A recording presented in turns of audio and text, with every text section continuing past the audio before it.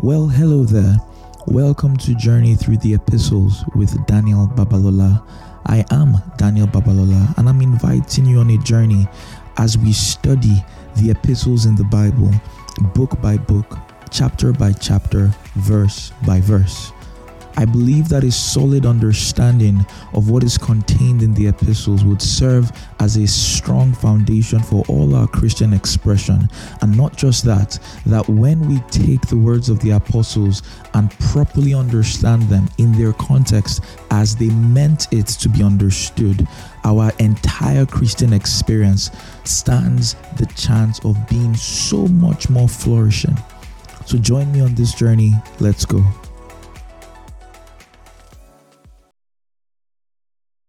Dear Lord, thank you for today. Thank you for your word. Thank you that we get the opportunity to study your word together as a family, as a people bound by your blood.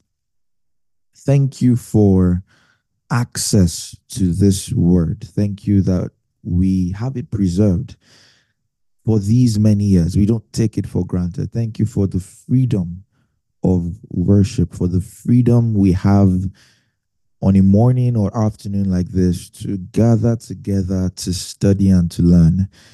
And Lord, I pray even by your Spirit that as we go through the text of your word, that you open our hearts to understand, that you strengthen us once again to respond as we ought to, and that we see our lives transformed evermore into your glorious image. In Jesus' name, amen. Amen, amen, amen, amen, amen. So good morning again. Good afternoon. Welcome to Journey Through 2 Corinthians part 21, I believe. Hi, Lillian. How are you? Good to see you. And even if you're like, part 21, where do I start from? Don't worry, you can start from 3 weeks ago because we started a new theme on Christian generosity. The first 2 weeks was kind of laying a much needed foundation and groundwork. A lot more things could have been said, but I believe that's enough for what we have to cover in the next two chapters. Last week was pretty much 2 Corinthians 8, part 1. We talked about different things, very important things about giving in general, the idea of urgency, the grace of God, joy, willingness, the idea of Christian growth as a multifaceted expression where you can grow in one area, you can grow in another area, and all of them should be very, very important. And we talked about quite a number of things. I'm not going to go into that again. So if you're just starting here, I really, really would advise that after this teaching, for those here presently, or after this teaching, for those listening, you take our time and listen to the previous three. There's a Bible teacher I love so much, Pastor Mike Winger, and he released a new episode on his podcast / teaching. So he teaches on YouTube and then translates it to podcast, and it was an 11-hour teaching, and all of a sudden I was reminded that I'm in good company. That I have a long way to go. I was so happy when I was like, oh my God, where do you start from? From the beginning. And so that's my new project for the next 2 weeks, finishing his 11-hour podcast episode. Yeah, it's all good. It's I got discouraged. It as well. It's to take it. Usually I listen to podcasts while I'm working out. So it's like, okay, 1 hour, 1 hour, 1 hour, 1 hour. So in a week I could get like 5 hours done, and then I'll do it the next week. So it will take me 2 to 3 weeks, and then we'll finish. That's the way I found. That helps. All that to say, the word of God is beautiful. There's a lot to learn. Of course, I'm not saying go and listen to an 11-hour podcast if you've never done that, but there's a lot to learn. And even as we go through, so we're in part 21. If I was teaching 2 Corinthians in one sitting, well, I don't think I could. But if I was, that's already almost 30 hours of teaching. So all that to say, invest yourself in the word of God. It's beautiful. It's worth it. Don't settle for just a surface level. Oh, I read my Bible today and that's it. Do you understand? The same question Philip asked the Ethiopian eunuch. Do you understand what you are reading? Have you meditated? Have you studied? Have you applied it to your life? So there's a lot. And God will just help us on this journey. Amen. Amen. Amen. All right. Another quick question for those that were here last week. Let me just to help everyone be on the same page. What were some of the things that I guess stood out to you the most from last week's teaching? I could take like 2, 3. You can unmute yourself, put in the chat. But anything in particular that you're like, I had to think about this a bit more, or I had to change this. I think that would be awesome. Anyone?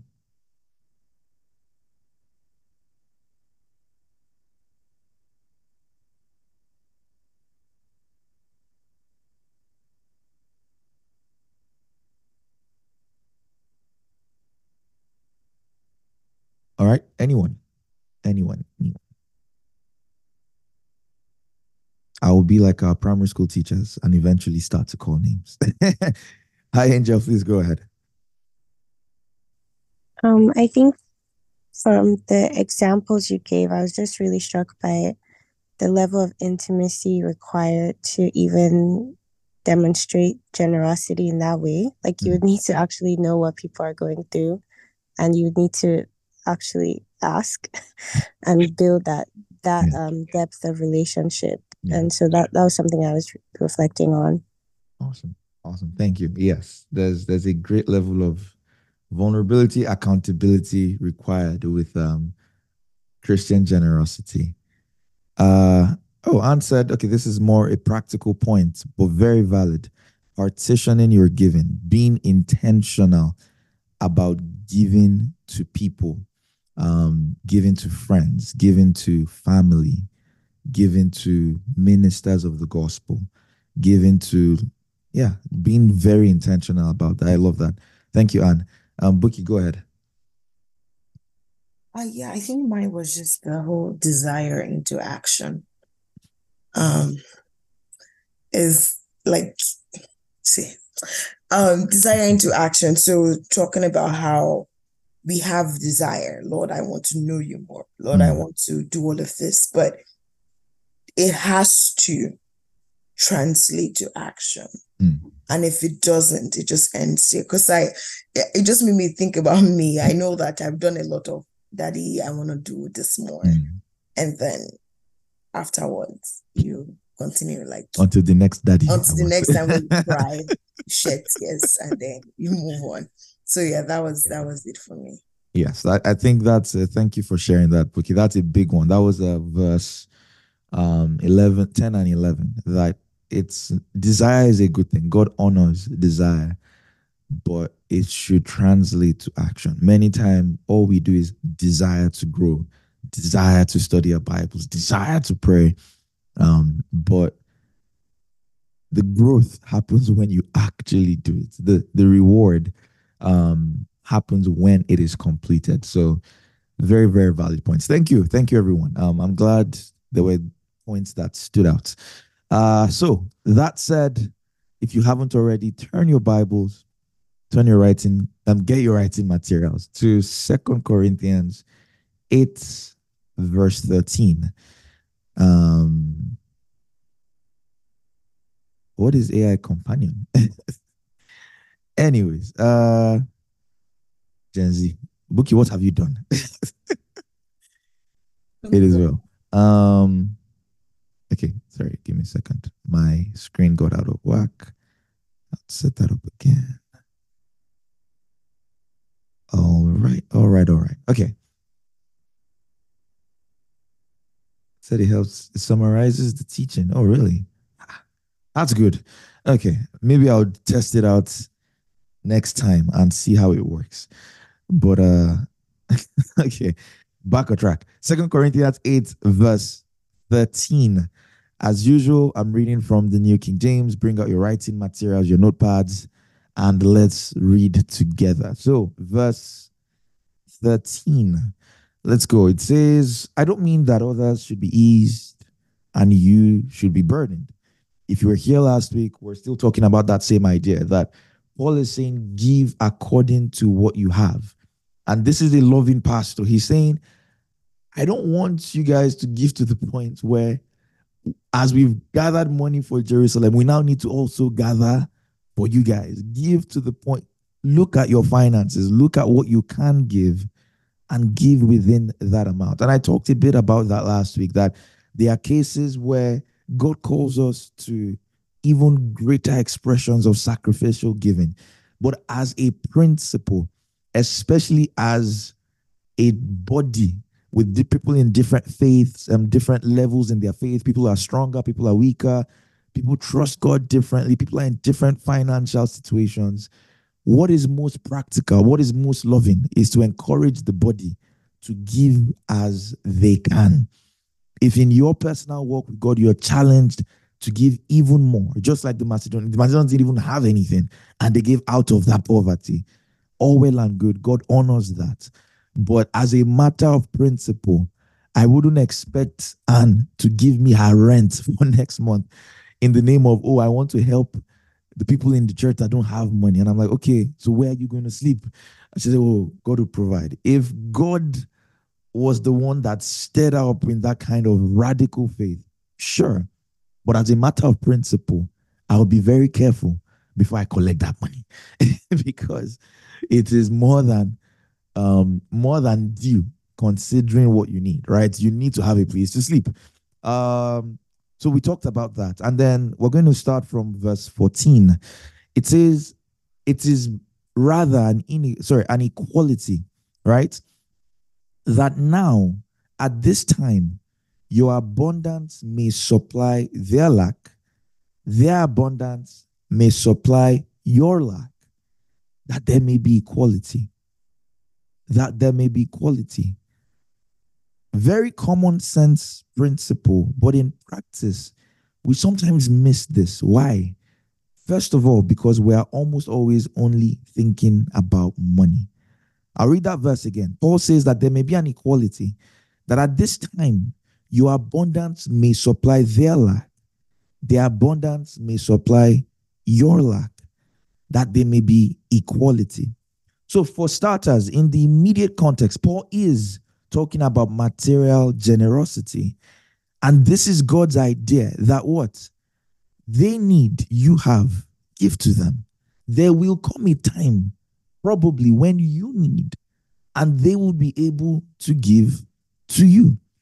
And some very important points we can draw from just this verse. The first one is, in the words of our forefathers, no condition is permanent, right? Life changes. Life changes. Many of you know people, or personally, there have been times in your life where probably you didn't have as much as you wish you did. And now you have a bit more. Some of you are like, I've not reached that point, sir. I didn't have more much that even till now, I'm still trusting God. God will intervene. There are other times you probably know of stories, people that, let's say, were born into wealth. God forbid something tragic happened. Maybe the dad, he was the person that provided for the family. He died. And all of a sudden, that family, everything changed. That's life. There are times where, let's say you were once a student. Now you are working. As a student, you know the life you had. You know that whenever they say, oh, come, we're going out for dinner, you say, where? Your where is not, you say, oh, I just want to know so that I can plan accordingly. It's not distance you are planning. It's money you are planning. Right? They will say, oh, no, we can't go. You know, they are students. They are students. You know that life. And then you started working. I'm like, oh, I have more money now. Right? Life is in phases. Life is in phases. There are people that had much then and don't have now. There are people that had little then and have much now. There are people that have gone through those phases repeatedly. And God's idea, again, remember, we're talking about God's idea for generosity and provision, especially within a Christian community. Especially within a Christian community. And this was something we spent a lot of time in part one. God's idea for generosity and provision is not that everyone will always like, oh, everyone just makes money. Everyone, it says, because of the world we live in, there will be needs among you. How does God intend to meet those needs? Those that have are able to help those that don't have. And there will come a time that those that have might need. Those that don't have or didn't have would have, and the needs will always be met. And so if things are done God's way, everyone within the Christian community will be helped by God. But how will that be? Through the generosity of others. Through the generosity of others. And Paul is trying to let them know that this is how you should view your resources. That the reason you have more than you need is to help those that don't have. Is to help those that don't have. So that's the first thing we can draw. But then this starts to become even more important when you start to look beyond money. Because at the end of the day, a heart of generosity is not only about, oh, I give tithes or I give offering every Sunday. A heart of generosity stems from recognizing God's abundance. And we're going to get to that. We talked about it in our second teaching, I believe, when we looked at Deuteronomy, right? Recognizing that God is your source, not your bank account, not the limited resources you have. God is your source. And if truly God is your source, then you can trust him enough to share what you have. And that becomes very important when you start to take it past money. So, for instance, when you realize that even in a Christian community, there'll be people that need, let's say, what now? Moral support because they are in a low place in life. You have the ability, things are going well, right? Everybody's happy with you. You are crushing all your goals and life is good. At those points, God is calling you to Ephesians 6 to do what? To bear with those people, to bear with the weak. You have a friend, you have a brother, you know someone in your community struggling. Come alongside them emotionally, because there would come a time where you would be emotionally bankrupt and you need the community to come alongside you as well. The same thing can be said of time, right? Someone needs help with something, maybe understanding a Bible verse, maybe even something non-spiritual, right, in their lives. Maybe they are preparing for something. Maybe they have questions. Let's say they want to travel outside the country. They have questions. Be of help. Learn to see your life as you are a steward of God's resources, not just money, but time, emotional maturity or strength, right? Information. And so don't just live a life where you're just trying to get yourself ahead. You're just doing things for yourself. The same way with money, you're like, oh, who can I help? Think about that about your time. Think about that about strength, spiritual strength. You're doing well in devotion. You're growing in God. And then there are people around you. Check up on your friends. How is your devotional life? How can I come alongside you? That what? That there may be equality. That those who have in abundance at this present time can help those who don't. And the reverse is also the case. And so this mindset and that's why, like I said at the start of this first teaching, it's going to take a while before we get into what some of you probably think that, oh, we're talking on Christian generosity. This is all we're going to be talking about. Because it is first a thing of perspective, a thing of the heart. How do you view the resources God has placed in your hands? How do you view your life? How do you view your time, your money, your wisdom, right? Your strength, the things that you're strong in. How can you share with those that don't have? With those that don't have. And then he goes on to then say in verse 15, as it is written, he who gathered much had nothing left over. He who gathered little had no lack. Now we're going to go, this is a direct quote from Exodus 16, verse 18. Very beautiful passage. We're going to go there and just quickly take a look at it. But just from this verse alone, he's saying, those that had a lot had nothing left over. Those that didn't have enough, they found out that they had no lack. Why?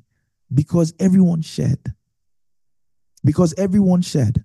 And so Paul is teaching these Corinthians that at this current time, you have more than you need. You can give to the Jerusalem church. Even going back to the last verse, that's even the idea of being generous to your pastors. It says that if we communicate spiritual things, doesn't it make sense that we receive physically for those that, let's say, full-time pastors or something, because they are supplying a need that you have. It makes sense that you also supply a need that they have. So it's not always just money. It's not always just money. And so Paul is saying that you have surplus for a reason. You Corinthians, you're rich, you're doing well, everything is fine. It is for a reason. It is so that you recognize that this world is not balanced. Not the church, not the world. Like we read in Deuteronomy 15, it says you would always have the poor among you. Financially, emotionally, spiritually, there would always be people that need help. Sometimes you will be part of that poor in certain areas. How does God intend to meet the needs of his children? Through the generosity of his children. Because to the body, God gives enough. To humanity, God gave enough.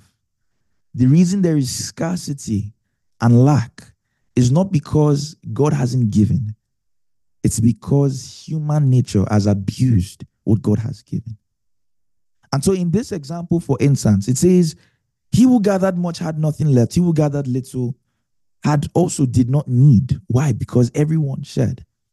And I talked about this last week briefly when we were trying to close through these verses, that this is that perspective you should have even in the idea of privilege, right? We talk a lot about that. Oh, privilege. Oh, this privilege, that privilege, this privilege, that privilege, all to emphasize that the world we live in is not balanced.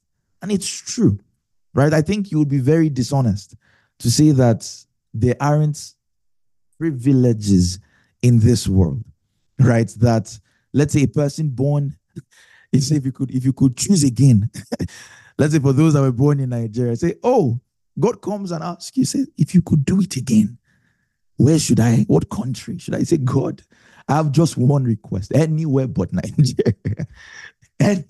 I would take it, which is not true because it could get a lot worse. We're like, God, let me be born in Qatar. At least that way I know the odds of being born to an oil mogul are higher. All right? You say, oh, if you could do it all over again, if you could choose, we'll choose a certain family, a certain country, a certain this, a certain that. Why? Because we're trying to make up for privilege. For privilege. For privilege.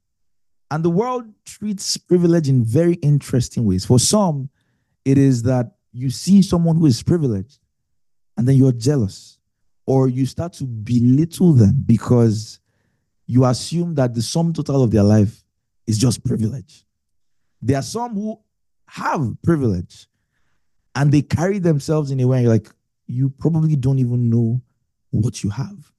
There are some who try to do everything in their power to deny, refuse the privileges that they've received, just to make it so that, oh, my own hands have brought this. I remember I was meditating on that verse of scripture. I think we're talking about it, right? In how God doesn't like boasting. And just that idea that anything I try to do just so I feel like I'm the one, I should check it. Many times is human nature. It's not from God. It's like, oh, it's not privilege, it's not privilege. It's me, it's me. I'm like, okay. Okay. The truth is, as I'm talking to you all, for those listening on the podcast, we all have experienced some level of varying degrees, rather, privilege. Of privilege. Whether it's that you were born into just the fact that you were born into a stable home. Let's say mommy and daddy were there. You have no idea what that has done for you emotionally, just psychologically growing up as a child to prepare you for the real world. Many times we as humans, we try to minimize the privileges that we've been exposed to. You had people that could pay your school fees. You don't know that you didn't have to work to support mommy and daddy. You don't know how big of a privilege that is. For some of us, in fact, for many of us, one of the biggest things we take for granted is our health. The fact that you know, fairly confident, we say that, oh, by God's grace, tomorrow. But in your heart, you just know, yeah, if I sleep, I'll wake up. I'm fine. I can still bend down. I can still do this. I can still do that. Go talk to people that find out that, let's say they have a terminal illness in their 20s. Maybe to change the way you think about health. Even that is a gift. Even that is a gift. Or that your mind is still intact. It's a gift. It's a gift. And so when it comes to this topic of even understanding privilege, there's a lot to say.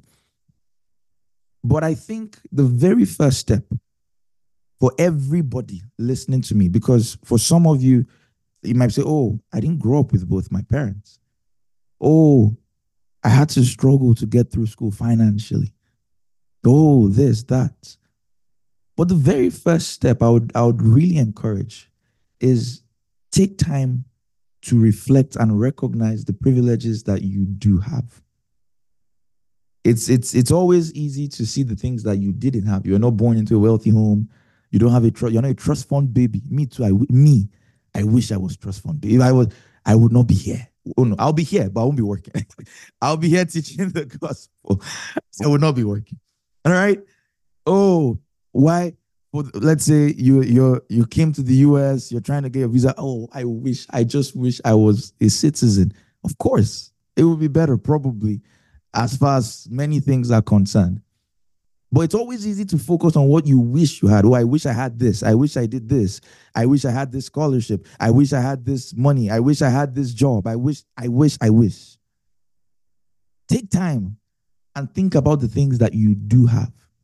Many times we talk about how yes, the suffering of others is not the reason we are thanking God. Very true. But I think it's not complete. And I think it's fairly, to a certain point, inaccurate, because the only reason you know what health looks like is because you also know, either by experience or by observation, what sickness looks like. That's what Romans 9 says, that when you see the contrast between those that are under God's grace and those that aren't, it helps you appreciate God's grace more. So it's fairly biblical, not in a state of mocking, but there is that recognition that, oh, I can see the things that are actually good or God's grace in my life. First of all, the fact that you are still alive. The fact that you're able to join a teaching, you love God, and you're able to worship God in a place where you're not being persecuted. It's a privilege. The fact that you can speak, your mind is you can think and you can speak. It is a privilege. Oh, I wish I went to this school. I wish this, that. I wish I didn't have to work so hard to pay for my school fees. But you are in school. It's a privilege. It's a privilege. Oh, I wish I was born in another country, this and that. But you have a family. It's a privilege. Recognize those privileges. Recognize them. That's the mindset Paul had. He's in prison, he's locked up, and he's able to say, oh, because of this, the prisoners are able to hear the gospel. That's perspective. That's perspective. Oh, because of this, I'm able to write all these letters. Oh, what a privilege. What a privilege. Start to catch yourself. Whenever you find yourself complaining, focusing on the privileges you don't have. We're going to go to Exodus 16 and look to what you already have that you didn't work for, by the way. That you didn't work for. So if you were born into a wealthy home, don't be forming.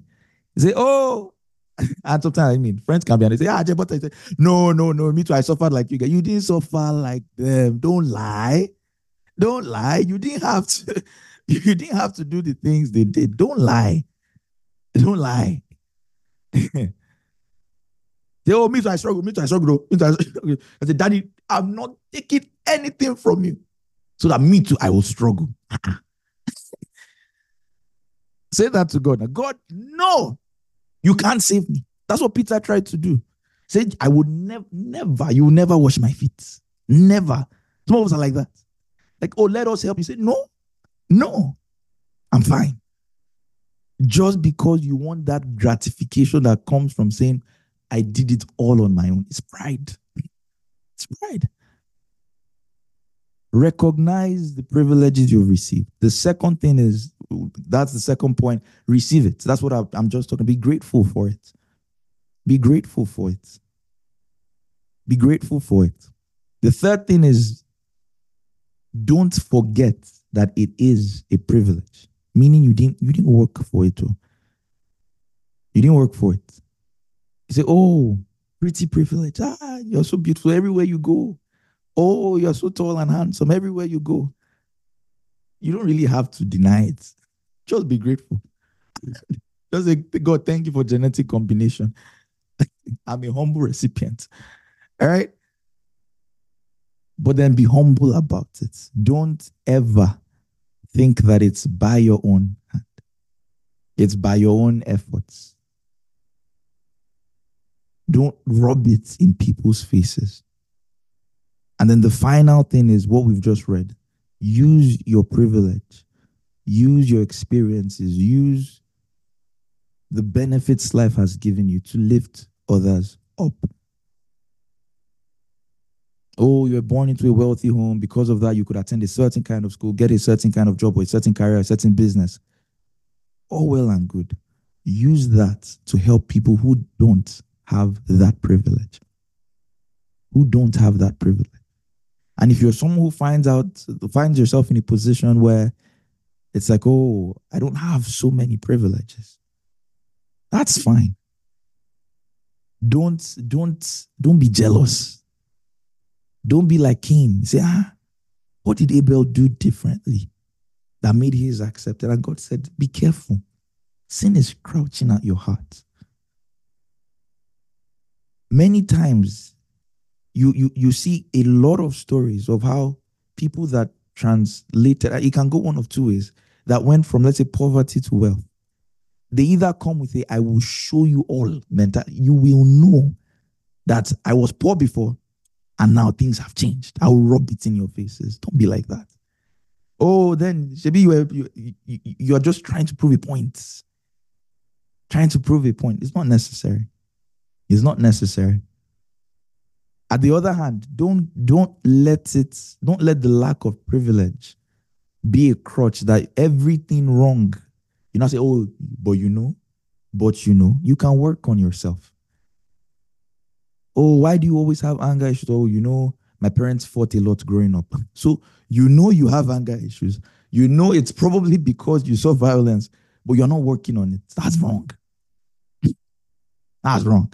Oh, why are you always so I don't know, quick to this you can't receive I didn't grow up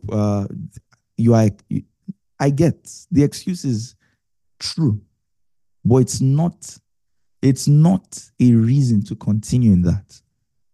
Oh, if only I was born in, maybe not.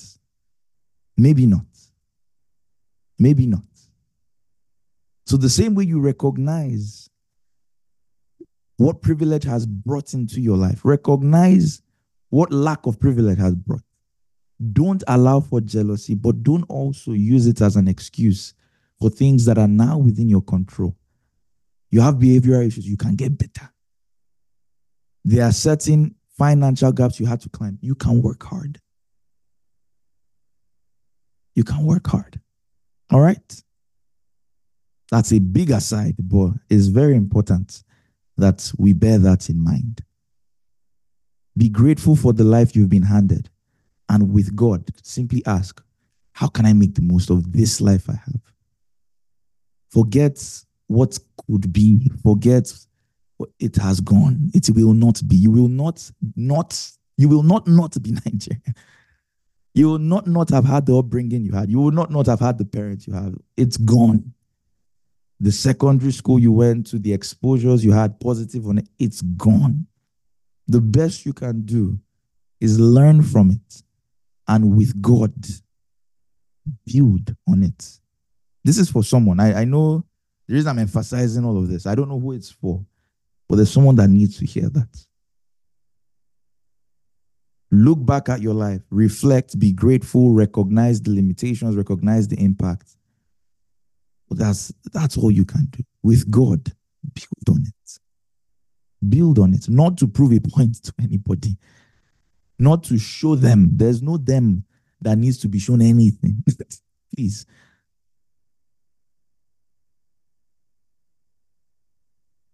Amen. Amen.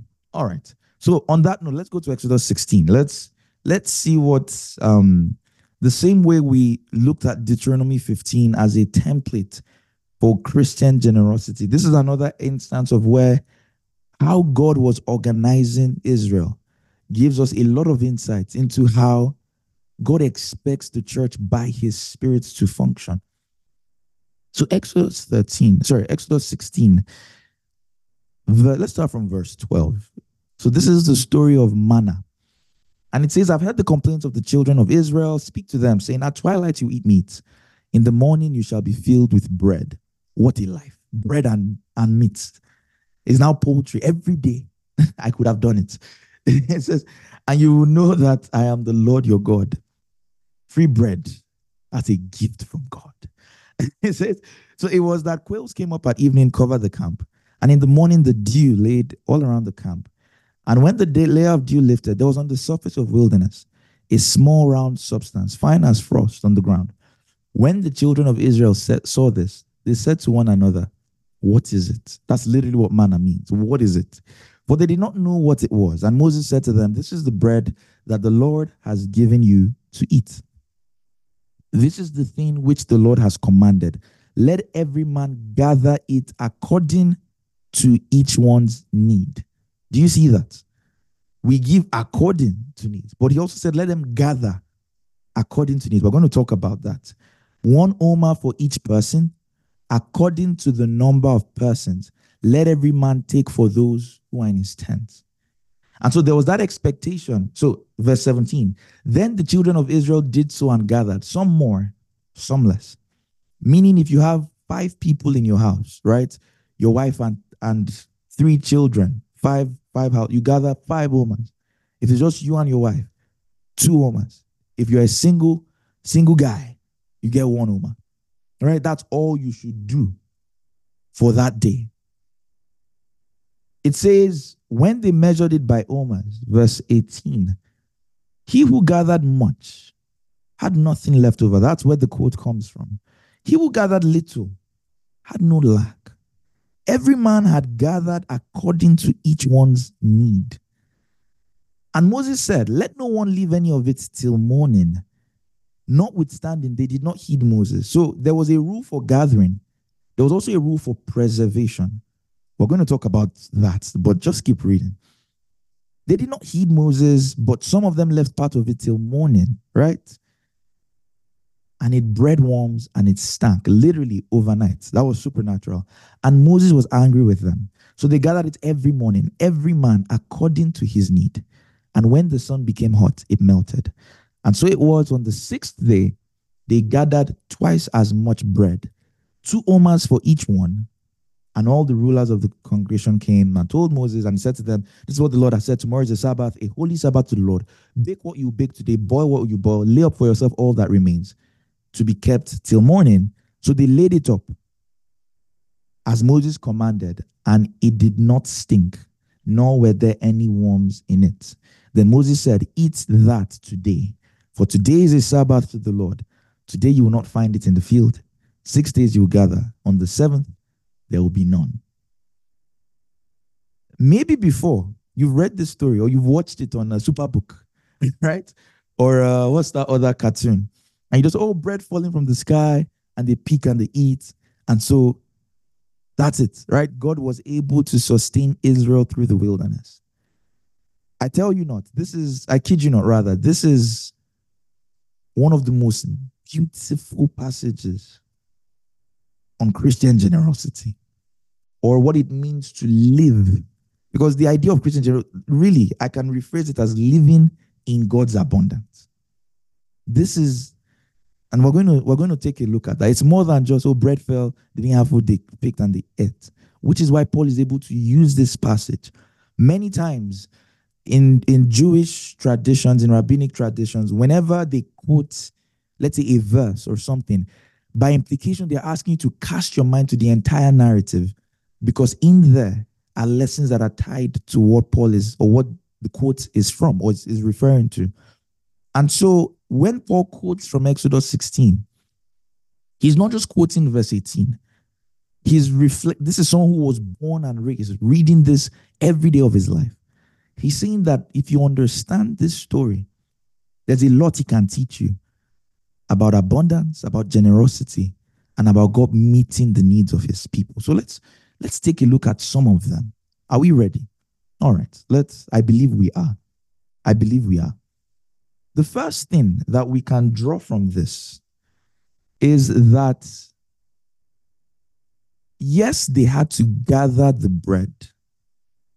If you didn't go out, there will be no food for you. But where did the bread come from? God. The very first point, so important, is that a heart of generosity comes from recognizing that God is ultimately your source. Before your efforts, before the bread, before the resources that are there for your taking, God is first and foremost your source. Yes, he does that through different ways. He could do that through, what is this? He could do it through birds flying in. He could do it through your parents. He could do it through your friends. He could do it through your job. But they are not the source. The ground was not the source of the manna, even though they picked it. The sky was not the source of the manna, even though it fell from the sky. This is what God said, that man shall not live by bread, but by every word that comes out from the mouth of God. Living in a way that you recognize that God is your source. And what does that mean? It means that even if the birds stop coming, even if manna does not fall, like we see on day 7, God is still able to meet your needs. That's what it means to live knowing God is your source.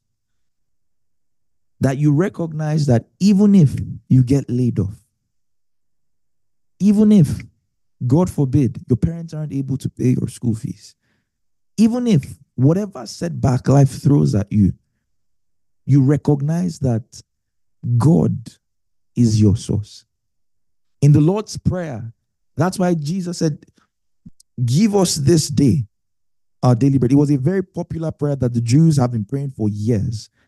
Is that understanding that, yes, I'm going to work. Yes, I'm doing this. Yes, I'm doing that. But at the end of the day, where does my daily bread come from?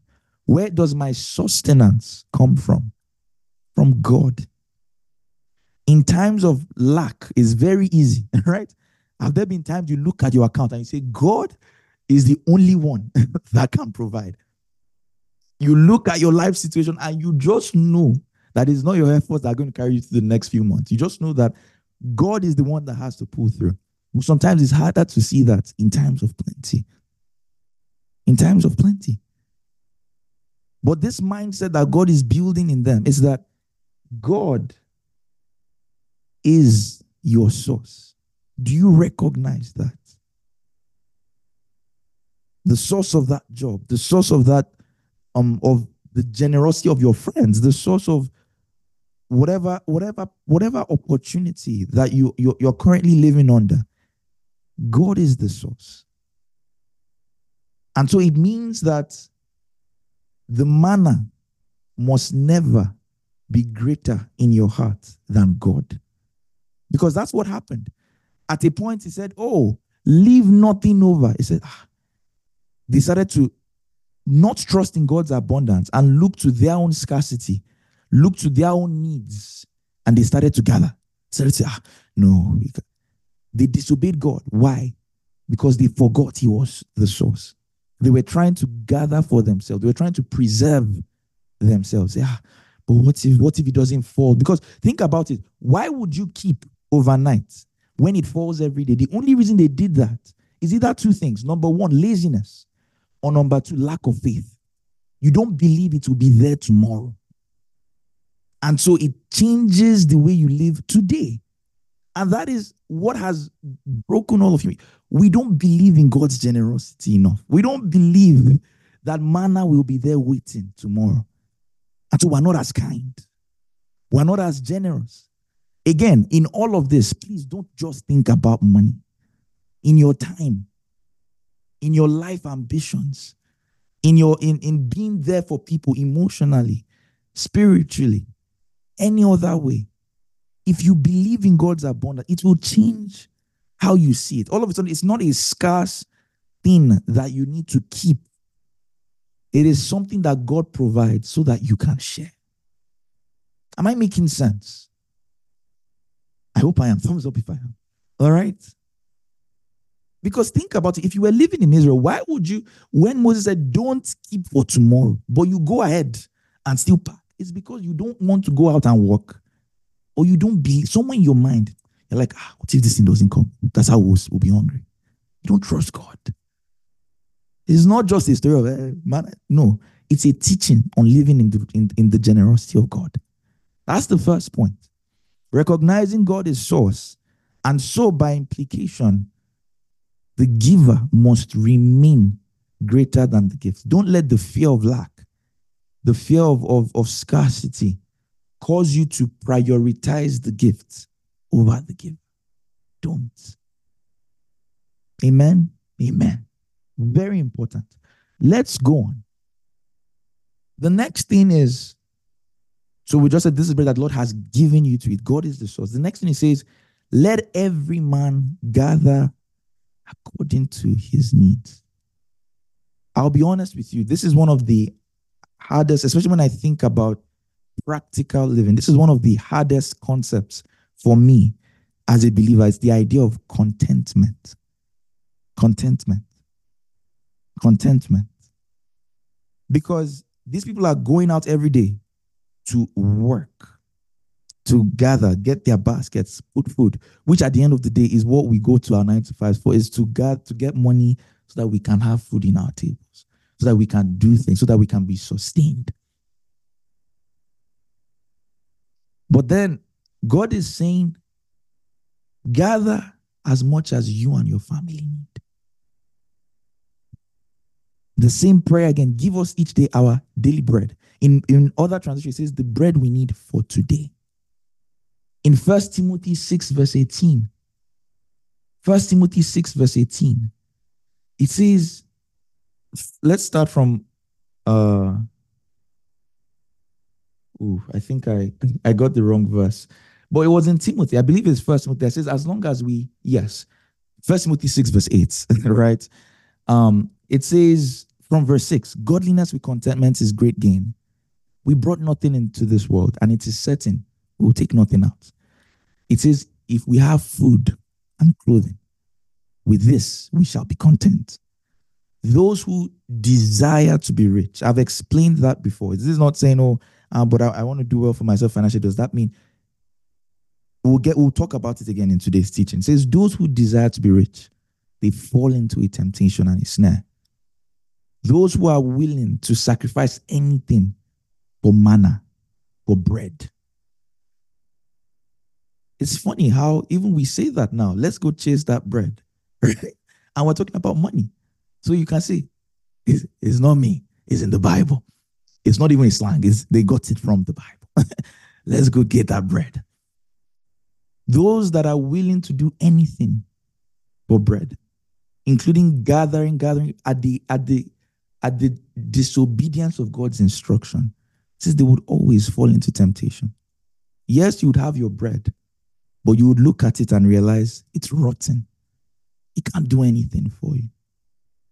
It says they've run into many foolish and harmful lusts, which drown men in destruction and perdition. For the love of money is the root of all kinds of evil, for which some have strayed from the faith in their greediness and pierced themselves through with many sorrows. It's a verse that always, whenever I read it, it causes a heart check that God, search my heart. Am I living my life gathering more manna than you've asked me to? Am I living a life, and it's the same mentality, where I want to be known as the one who has baskets and baskets of manna, where it's not about me, it's about your provision.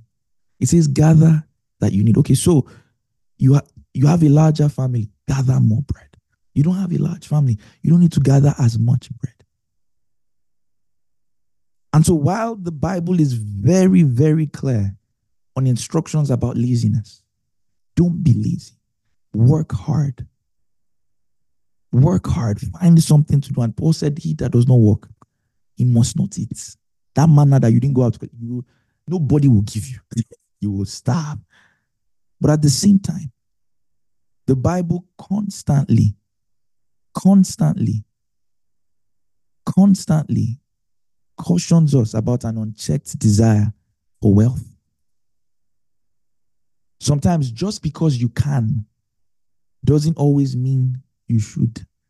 Because you can gather more does not mean you should.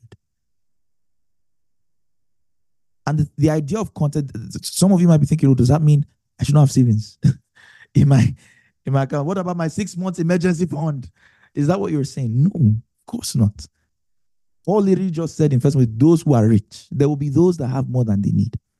Not because they violated God's principle. So this is a thing of the heart.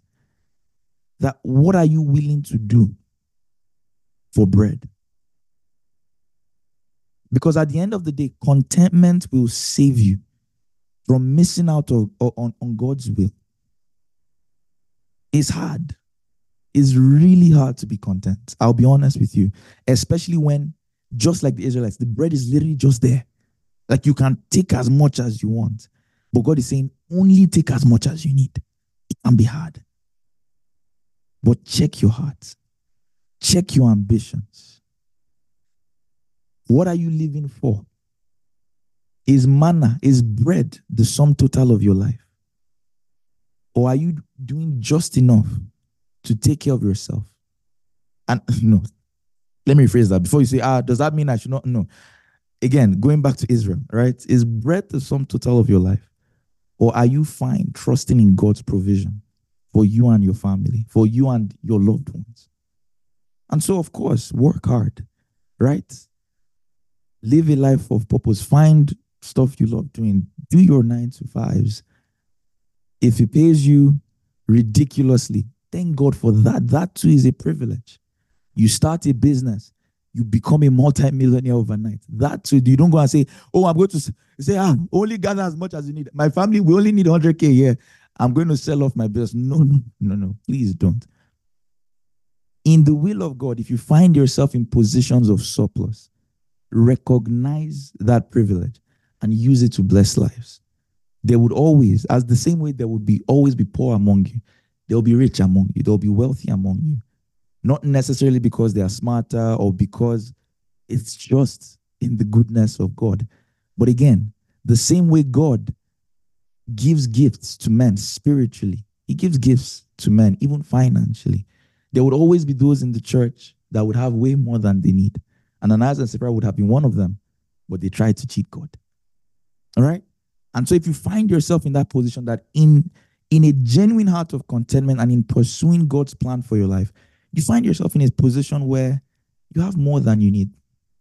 All well and good. But what did Paul say? Realize that you have that resource to be a blessing.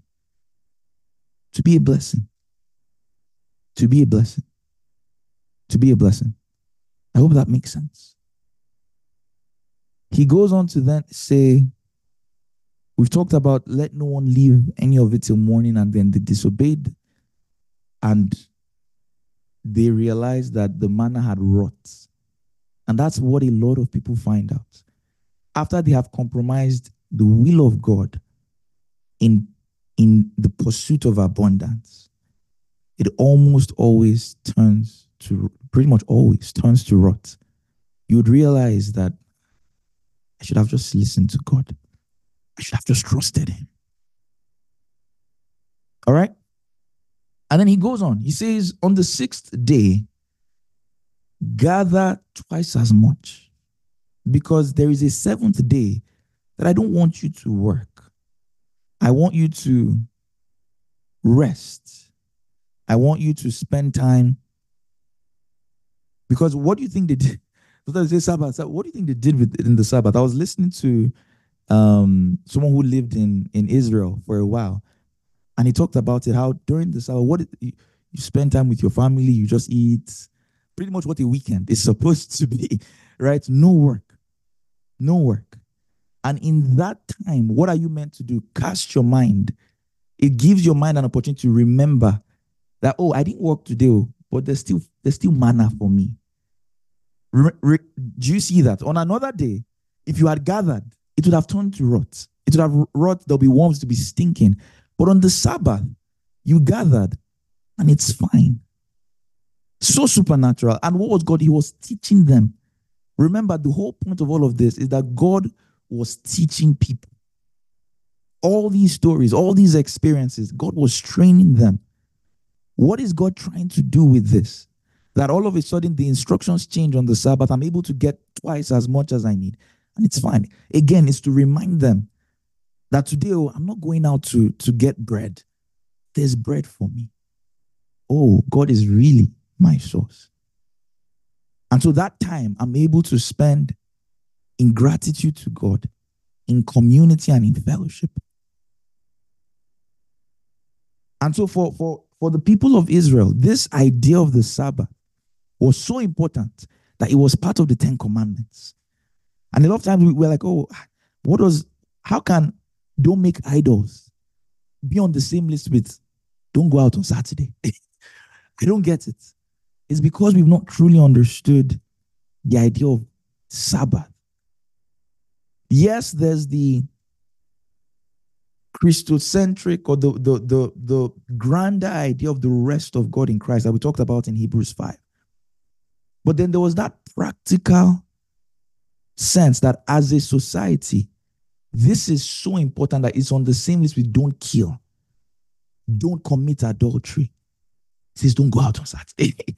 But when it says keep the Sabbath, make it and keep it holy. What is so important about this rest, this idea of rest to God? Here it is. It's because it is in that time you are able to reassess your life, reassess your priorities, remind yourself of the things that are actually important. Remind yourself that your life does not run on your efforts. It doesn't run on your skill. It doesn't run on your intelligence.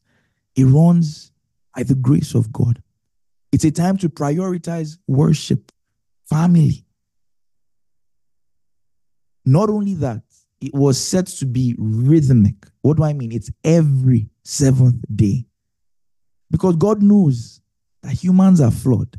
And if I don't make it a structural thing, almost every time, what would happen is you say, oh, remember that whenever you're feeling stressed, take Sabbath.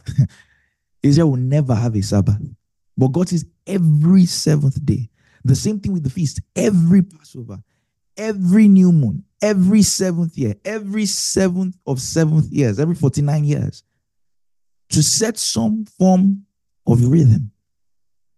That I know you all are flawed. I know that the way I've seen you people, you will just be gathering manna every day.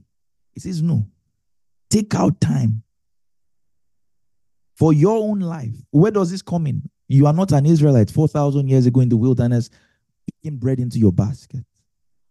But as a 21st century Christian, going out every day, working hard for your needs, for your family, it is good. But God says, routinely take out time to remind yourself that God is source. That ultimately anything out of an ambition of greed will lead to rot. To remind yourself that, oh, perhaps my life is more than just gathering bread every day. And so in your own life, set those same routines, those rhythms. Oh, I would pray every day at this time. Why? I would start my day in prayer to remind myself that as I'm going out, I'm not just going to gather bread. There's more to my life than bread. There's more to my life than bread. Every month I will do this. Every Sunday I will be with God's people. Every year at the start of it, I will do this. I would have rhythms in my life that would remind me, that would somehow recalibrate me.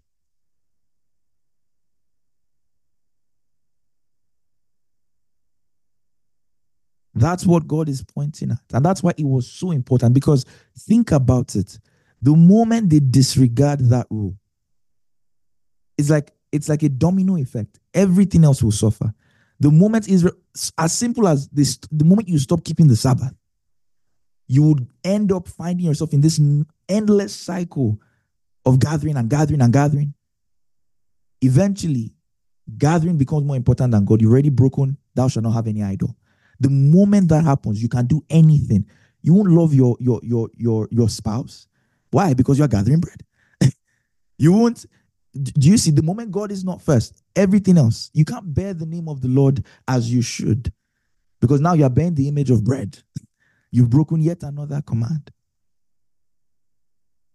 And then it cycles and cycles, and then Israel becomes a society built on bread. They become a bread empire, forgetting that God provided, forgetting that their lives are more than bread. And that's the world we live in today. We live in a world where the pursuit of money has eclipsed almost everything else. Everything else. And God is saying, don't live like that. He says, 6 days, I will allow you go and gather bread. On the seventh, you must recalibrate. You must. And that does not mean, oh, now, it's a Sunday. We're going out to eat. Say, I know.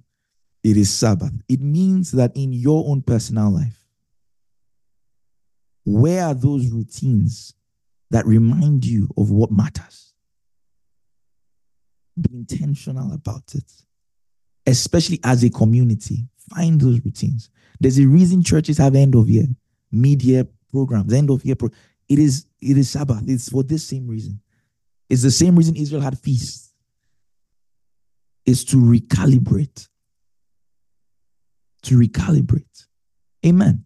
And so you look at this story of Exodus 16, and this is all the things that Paul is pointing out, right? And he's saying, based on that, realize that ultimately, God is your source. If you find yourself in a position where you have more than you need, it is so that those that don't have will have. That those that don't have will have. Amen. Is this short exegesis of Exodus, does it make sense? Does it make sense? Thumbs up. We're about to go back to 2 Corinthians, but does it make sense?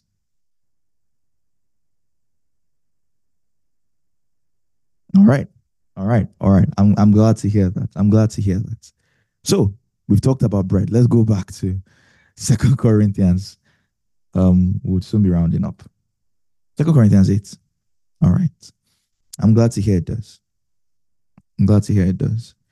So Paul says, as it is written, he who had gathered much had nothing left over, and he who gathered little had no lack, because God supplied to both And it goes on, it says, but thanks be to God who puts the same earnest care for you into the heart of Titus. Again, this is because Titus is about to come to gather the money. It says, for he not only accepted the exhortation, but being more diligent, he went to you of his own accord. And we have sent with him the brother whose praise is in the gospel throughout all the churches. So Paul is talking about admin stuff now. He's saying, okay, thank God for Titus, right? This is someone who, again, was willing to serve. It's amazing how that idea of doing things willingly is such a big part of Christianity, whether it's in service, whether it's in generosity, doing it willingly. And he says, I'm sending with him the brother whose praise is in the gospel. There's this brother that everyone is like, oh, he's doing so well. He's coming along. He says, not only that, he was chosen by the churches to travel with us with this gift, which is administered by us to the glory of the Lord himself and to show your ready mind. Verse 20, avoiding this, that anyone should blame us in this lavish gift, which is administered by us. Again, Paul is talking administrative stuff, and he's saying that we are collecting this money in a way that no one will blame us for this gift. It says, providing honorable things, not only in the sight of the Lord, but in the sight of men. And I love this. Not many people here, I don't think anyone here owns a church, right? But just as a way of life, this is a very, very valid point, that we should conduct ourselves in a way that is right, not only in the sight of the Lord, but also in the sight of men. And what does that mean? Because think about it. If it was just in the sight of the Lord, I mean, it's just a matter of the heart. Paul could have come, collected the money, and take it to Jerusalem. But how would people know that Paul didn't get some of it? How would people know that the money that was given is the money that was received? Right? It's a very big teaching on accountability and transparency, especially as far as church communities run themselves. That we want to do things in a way that not only God knows that we're doing the right thing, but people would look at the way we've handled these resources and they'll say, oh, I know that the money I gave did not enter anybody's pocket. Even in your own life, there are things that, okay, yeah, you say, in the sight of God, God sees my heart. It is right. But then, if the public should hear, it might tarnish the image of God. He said, I should be honorable, not just in the sight of God, but also in the sight of men. Also in the sight of men. Or if I say this, if I do this, God sees my heart. I'm not trying to, but if someone else should hear me or see me, then it can bring reproach on the gospel. And Paul says, because of that, let Titus come. Let the brother that they are sending, if you have anyone to send him as well. It's the equivalent of what many churches do today, which is at the end of the year, maybe they would share the audits with the members of the church that this is how much we received. This is what we did, right? They might as well said, oh, God sees our hearts. We're not stealing your money. You can see the new speakers. You can see the new venues. He says, no, to the last penny, we'll audit and we'll share it. Why? So that we're honorable, not just in the sight of the Lord, but also in the sight of men. Whatever that looks like for you, right? As a student, as a worker, whatever that looks like, live a life that is honorable, not just in the sight of the Lord. Say, oh, God, I'm living for God. I'm living for the audience of one. Paul says, maybe not. Yes, you are living for the audience of one, but there are other people that are watching as well. Consider that. Why? Not to be a people pleaser, but for the sake of the gospel. That nothing I do will bring, directly or indirectly, tarnish the image of God.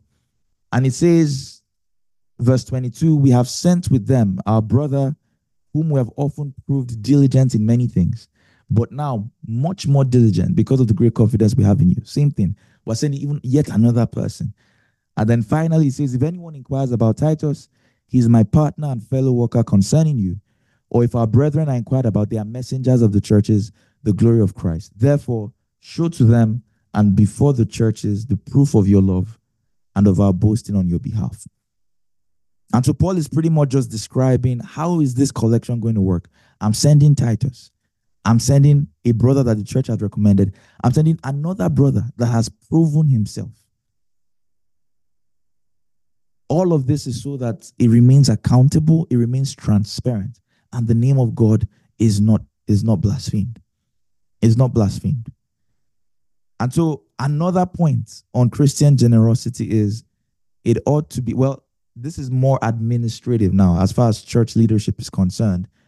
Or if you find yourself managing the resources of others, be transparent. Don't give room for assumptions. Don't let it be, oh, what are they even using? Let them know how it's been handled. Take steps to ensure in your own life that they would not accuse. It's why you would hear, for instance, many reputable pastors say, I can't have a female PA. Is it because in itself having a female PA is bad? No. But I want to be honorable in the sight of God and in the sight of men. I'm not going to take a meeting, closed doors, just me. Why? Or I'm not going to travel anywhere without my wife, like Peter, right? I said, everywhere I'm going, my wife must come. Why? To be honorable in the sight of God and in the sight of men. And so there are some things you can ask yourself, oh, but God sees my heart. But men don't.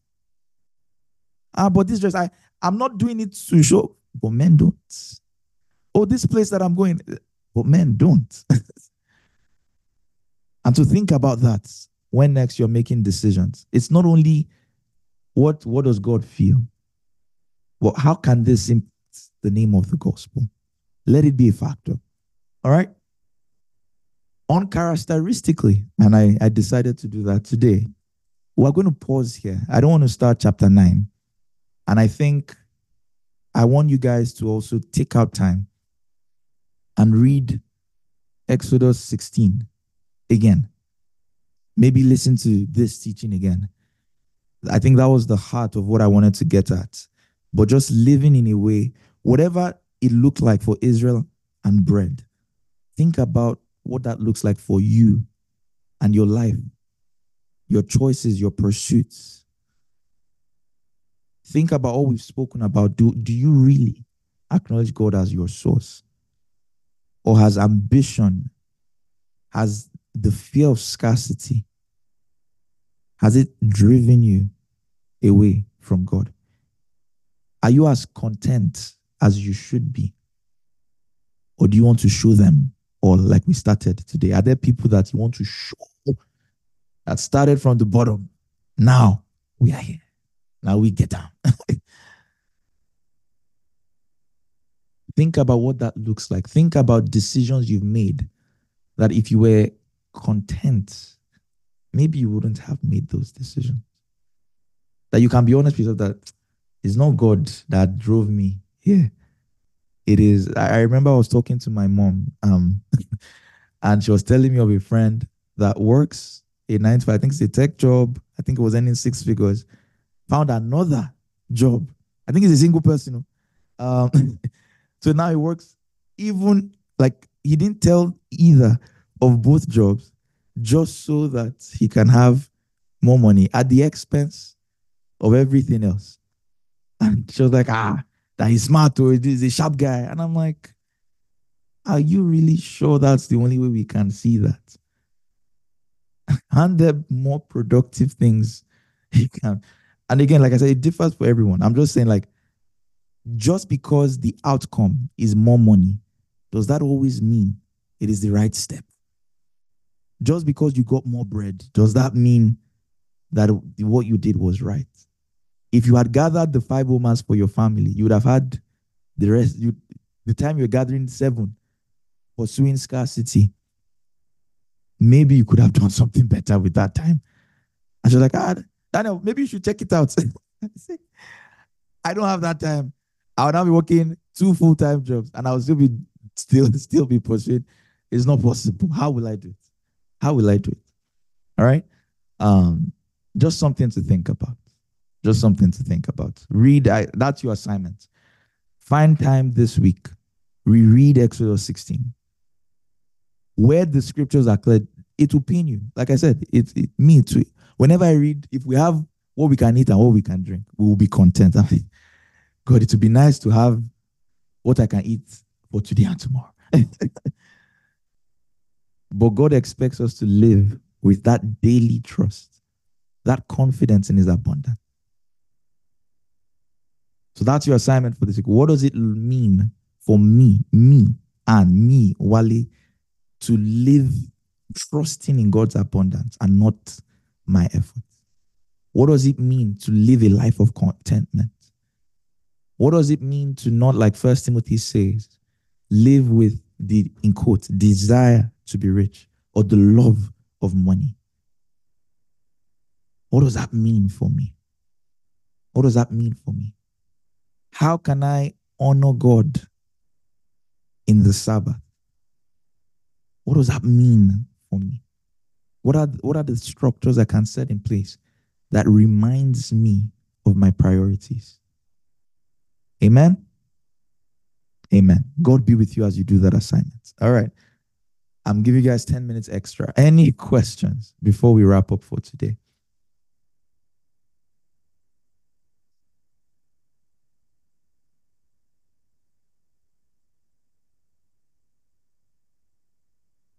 Any questions? Everyone is somber. We have stuff to think about. All right. I would respect that. Our question askers are not in the building today. They're probably going to catch up with this. So, with that said, I'll pray. Would share the benediction, and then we call it a day. Dear Lord, thank you for your word today. Thank you because it is indeed a mirror to our souls. And every time we come in contact with your word, we are challenged, we're instructed, we're reminded of what truth is. I pray that you, by your Spirit, as we find time this week to think, to meditate on your word, open our hearts to areas that we can be a bit more generous. We can be a bit more trusting. Maybe for some, we can be a bit less lazy. And for others, maybe we can be a bit more content. Whatever that looks like for every single one of us, I pray that at the end of the day, our priority remains your priorities. And that we would not follow the world on an endless cycle, gathering bread for the rest of our lives. In Jesus' name, amen. Amen, amen, amen. All right, let's share the benediction, and then we call it a day. I believe you can see my screen. So graciously prepared to us by Bukianaya. Feel free to unmute yourself. Let's read together. 1, 2, go. I am a diligent student and doer of the word. I'm a teacher of the word. The word is profitable for my growth. By the word, I am corrected. By the word, I am trained in righteousness. And in the word, my spirit rejoices. Glory to God. I think I've made you guys too sad. I apologize. We can't even read benediction again. It's good. Let the word break you. All right. Take out time this week. Really, take out time this week to think on these things and prayerfully course correct. Amen. Amen. That said, I would see you all next week. Happy new month in advance. Tell a friend if this blessed you. Bye. All right. Now we've come to the end of today's episode, and I hoped that it blessed you in many more ways than one. And if it did, I want you to do a couple things for me. The first thing is I want you to take out some time to pray and to meditate over the things you've learned in today's teaching and to see how you can begin to apply it to your life starting from this week. Because it's important we remember we're not just to be hearers, but doers of the word as well. The second thing I would appreciate is to think about someone you can send this to. If this teaching has blessed you, then pass it on to a friend, to a co-worker, to someone you know who needs to hear this. And finally, don't forget to leave a like, subscribe, leave a comment if you're feeling up to it, and I'll catch you in the next episode. God bless you. Bye.